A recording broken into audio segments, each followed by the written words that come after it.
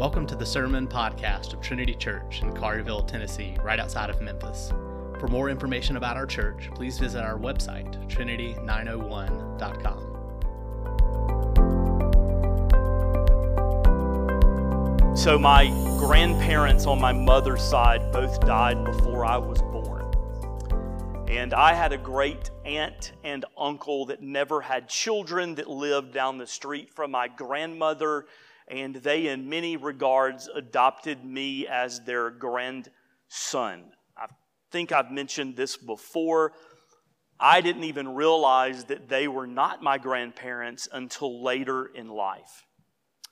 And my great aunt, unfortunately, was diagnosed with Alzheimer's. And my great uncle took care of her in his home as long as he possibly could. In fact, he probably kept her in the home too long.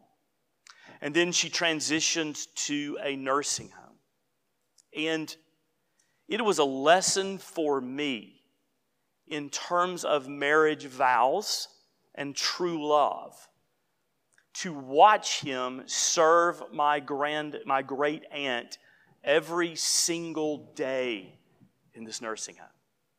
He would get up early in the morning and he would go there and he would make sure that she was fed breakfast, often feeding her himself.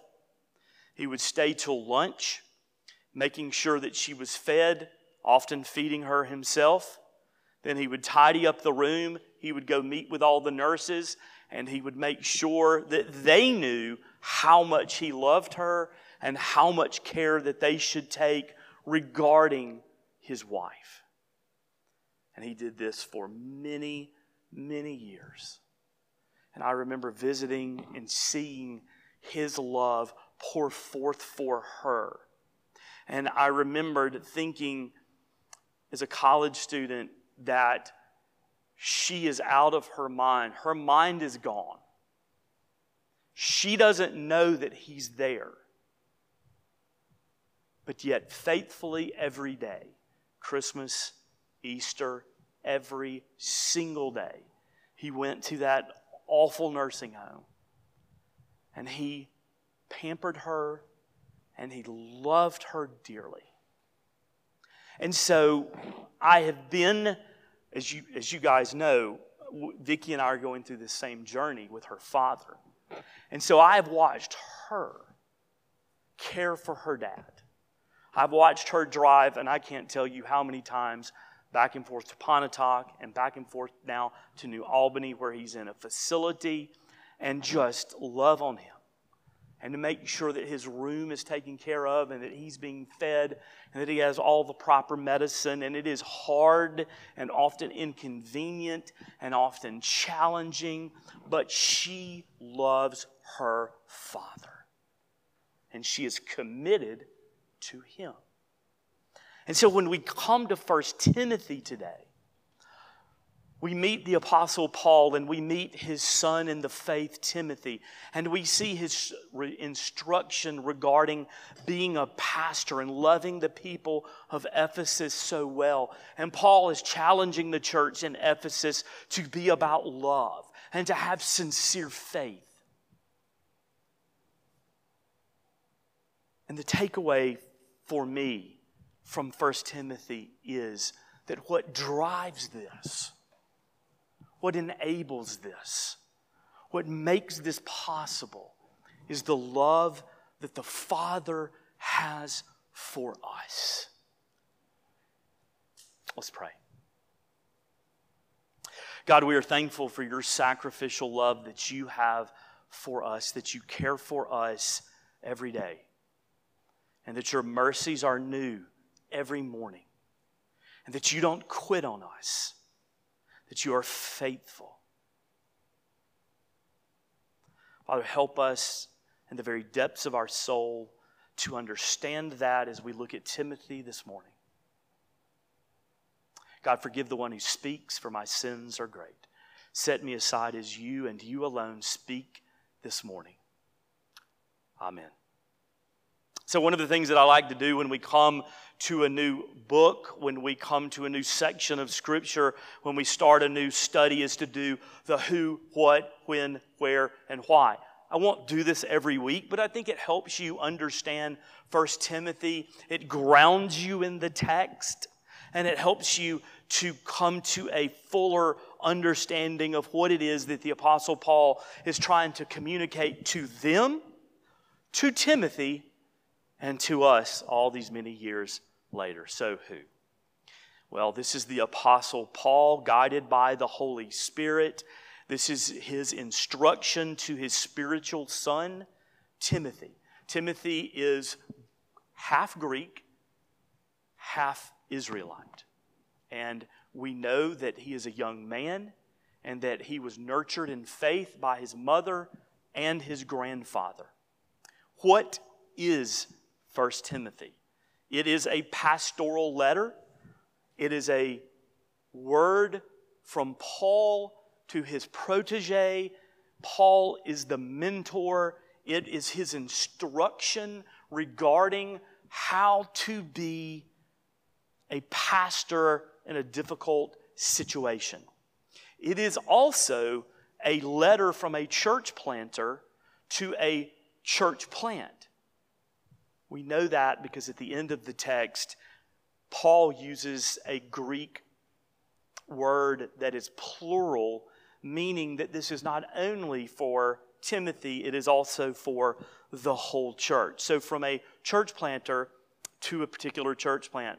It's also an apostolic charge to the New Testament church. It has a more general nature, a more general feel. You need to pay attention to this. You need to read this. You need to understand this, even if you are not a part of the church in Ephesus. That would also include us all these many generations later. When? Who? What? When? Well, this was written after Paul's first imprisonment, so more than likely in the early 60s AD. Where? This is written to the church in Ephesus. This is a church that Paul started after leaving Corinth on his... Now, you're going to see this in all of your Bibles. If you have a study Bible, or perhaps even not a study Bible, you are going to see time and time and time again Paul's missionary journeys. His first missionary journey, his second missionary journey, his third missionary journey. Now, I'm a little biased, but I think that should be changed. I really think it should be Paul's church planting journey, his second church planting journey, and his third church planting journey. And so after leaving Corinth, he planted the church in Ephesus, which was a major port city in the ancient Middle East. And while in Ephesus, he writes 1 Corinthians. Now, in Acts 20, we see Paul on his way to Jerusalem. And there he meets with the Ephesian elders. And what does Paul do? Does he talk to them about setup and takedown? Does he talk to them about children's ministry? No. Paul warns the elders at Ephesus about false teachers.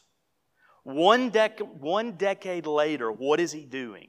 He is sending Timothy to Ephesus. Why? False teachers. Who, what, when, where, and I've already said the why. These people who are teaching wrong doctrine.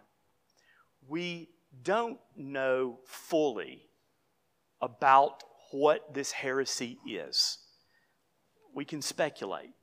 Scholars say that it is Jewish in origin and that they are using the law for extra biblical purposes. They are expanding upon the law that we see in the Old Testament. Dr. William Barclay was one of my professors in seminary at RTS, and he says that this false heresy also involved legalism and perhaps even perfectionism. That you can grow in your faith to such a point that you are without sin, which we know is not true this side of the coming of the kingdom of God in all its fullness. 2 Timothy, his second letter to Timothy, gives us a hint that the false teaching is leading to the idea that believers are already resurrected, that they have attained a higher spiritual state.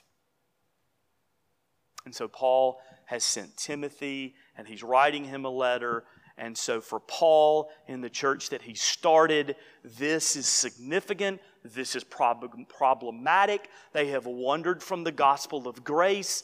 We need to stamp this out. We need to put an end to this. This needs to stop. And so that's what we see happening in the first 7 verses of 1 Timothy. But there are 2 things in particular that I want to mention to you this morning. The first is true Christian leadership and the true Christian life. True Christian leadership. Now, we are a church plant. We have not been meeting long for worship. We are, in terms of the life of a church, we are an infant that has not even rolled over. We're at the very beginning of this journey. However, in the next year, we are going to begin the process of nominating and training our future elders. I am a teaching elder in the church, but we also need ruling elders. That is men in this congregation who rise to a certain standard that will help lead and guide this church along with me for the future. This is something that we see in the Old Testament. Moses needed elders. It's something that we see in the New Testament, 1 Timothy, 2 Timothy, Titus. And so this is a very important thing for the future of this church. When we have those ruling elders, then we will become a particularized church. It's a fancy word for we're an official church in our denomination in the PCA. And so the suggestion was made to me by none other than Mr. Reed Kelly that this would be a good text for us to spend time in as we are moving towards that process of having elders and particularization. And I agreed with his wisdom, and here we are. And so we're going to go through this verse by verse, sometimes word by word. That's what we do here at Trinity. And so in this passage, in this first 7 verses, we see the Apostle Paul making a very clear case that he has been commissioned by Christ. You can look at that in 1 Corinthians 9:1. That he has had an encounter with the resurrected Savior, and he is an apostle. And in particular, he is apostle to the Gentiles. That's also seen in Romans 11:13. That I have a very unique role in the history of the church. Jesus has summoned me. He has made me an apostle, and I am to go forth to the Gentiles. Hence, 1 missionary journey, 2 missionary journeys, 3 church planting journeys. See, I even had to correct myself. And so Timothy has gone to this troubled church in Ephesus, and he is the teaching pastor. We notice later in 1 Timothy that Timothy has had hands laid upon him. That means a public blessing by God for public ministry. We will do this when we elect our own elders. When we have a particularization service, we will lay hands on them and we will publicly bless them for ministry. It will mean that they are ordained. And so in this passage, Paul is telling Timothy about the significance and importance in Christian leadership of grace, mercy, peace, love, and wait for it, right doctrine. That these are the things that you need to be an effective pastor in this community. These are the things that your elders need to have in order to fight off wrong doctrine. In order to have a spiritually healthy church, you need grace and mercy and peace and love and right doctrine. So I've mentioned before that I do not like to cook and I do not know how to cook. Microwaving popcorn can be a challenge. I burn it more often than not my skill set. So in terms of the great wisdom that I had in college, I decided to take a cooking class as an elective. And let me tell you, if I was dating Vicky at the time, and if I didn't love her before, I really did love her because she saved my bacon. Notice the use of food there. in this cooking class because I didn't know what to do. I didn't know how to do it. And so she helped with every single one of my take-home assignments. I thought it was going to be an easy elective. It was not. It was not.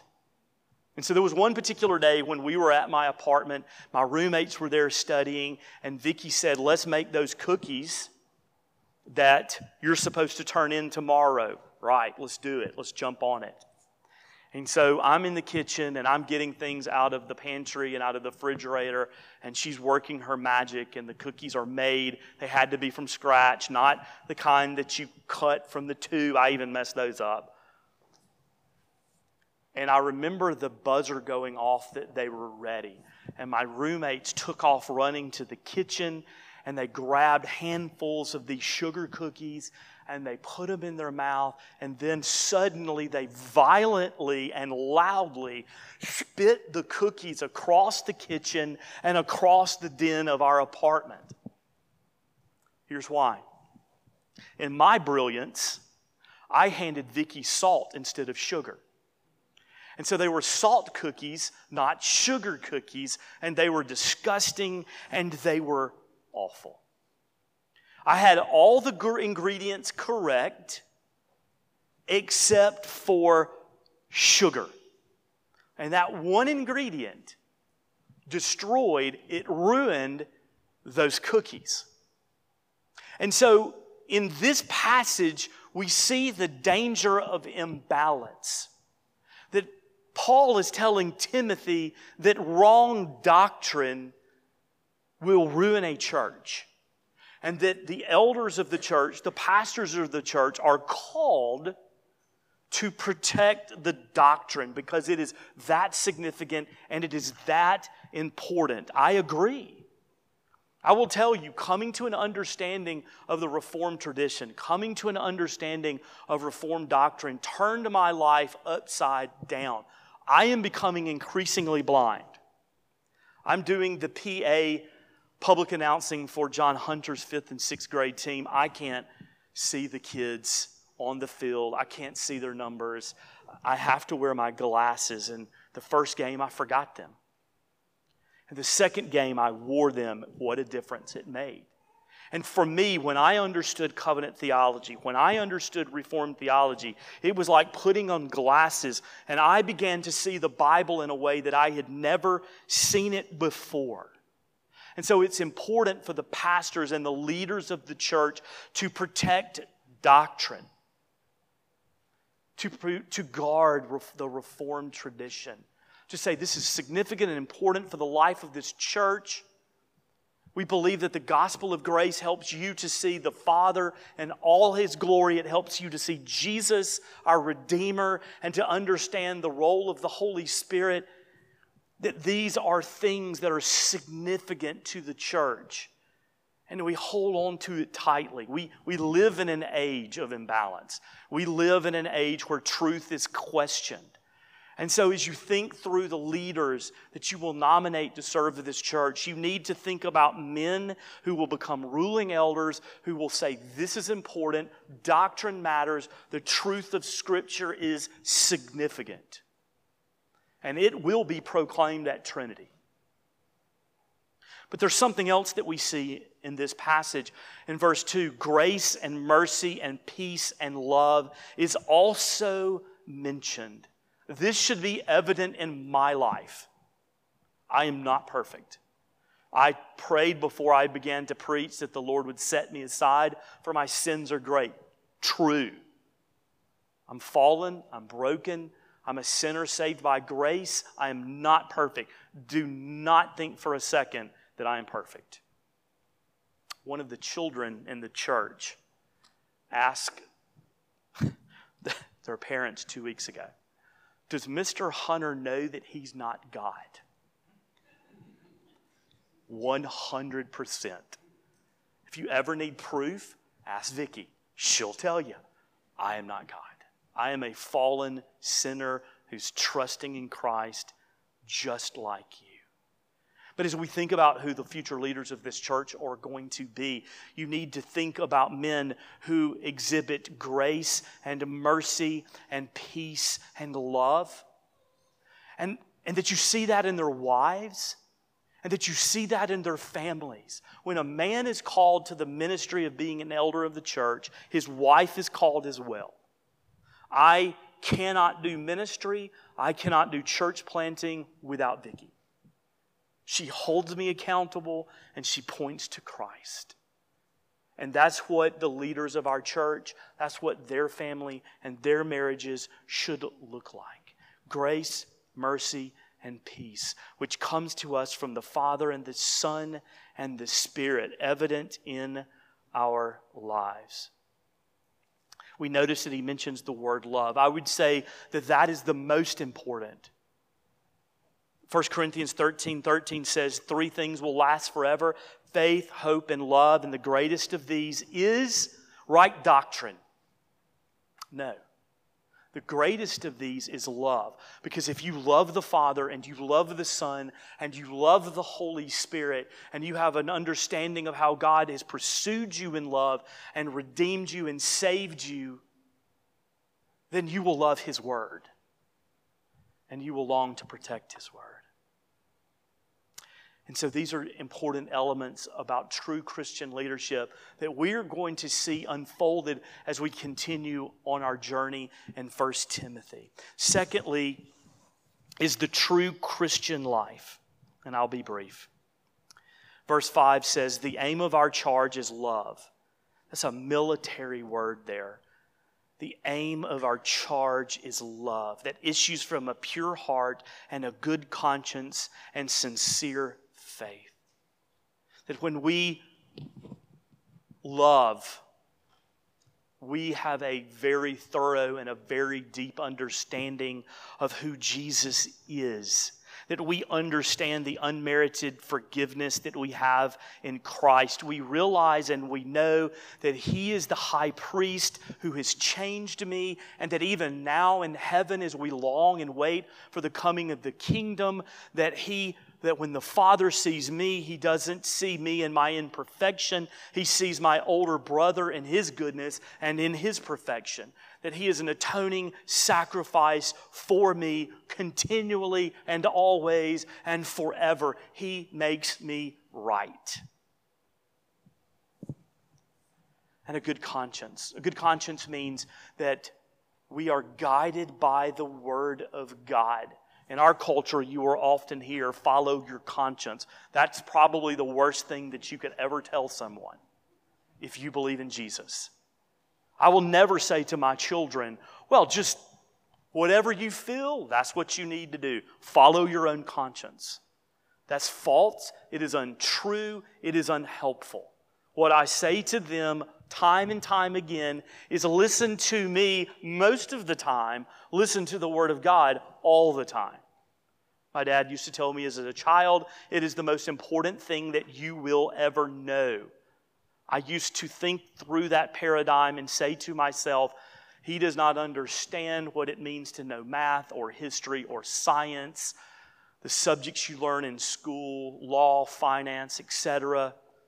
And the older I get, the more I realize how true His words were. The most important thing that you can know in this life is the Word of God, because the High King of Heaven, the Creator of the universe, is speaking to us. And so our conscience should be guided by the Word of God. That is what it looks like in the true Christian life. And then finally, sincere faith. Genuine in nature, real.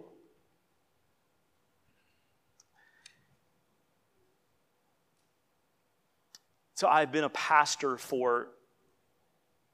I've been ordained since 2003. But I did ministry before that. And all of it has been in the context of the South. And our culture has a PhD in fake faith. We're really good at it here. And so,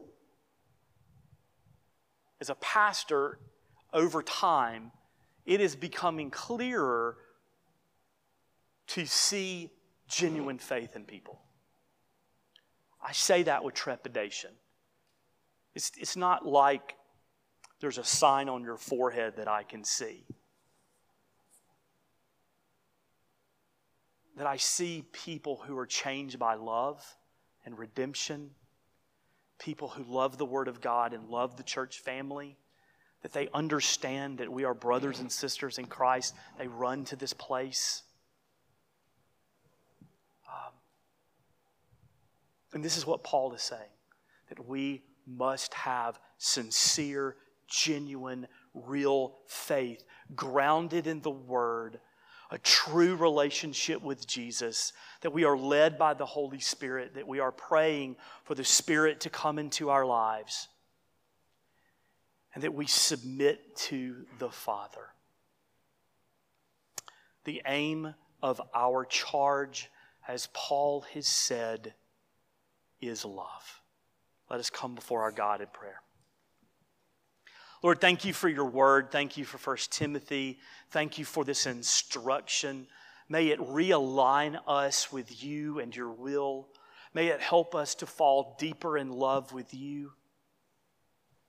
May it produce in us, by your Spirit, a genuine, lasting faith that the world sees and knows.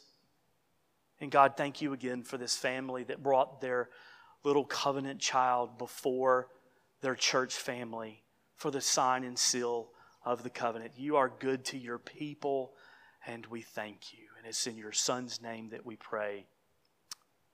Amen.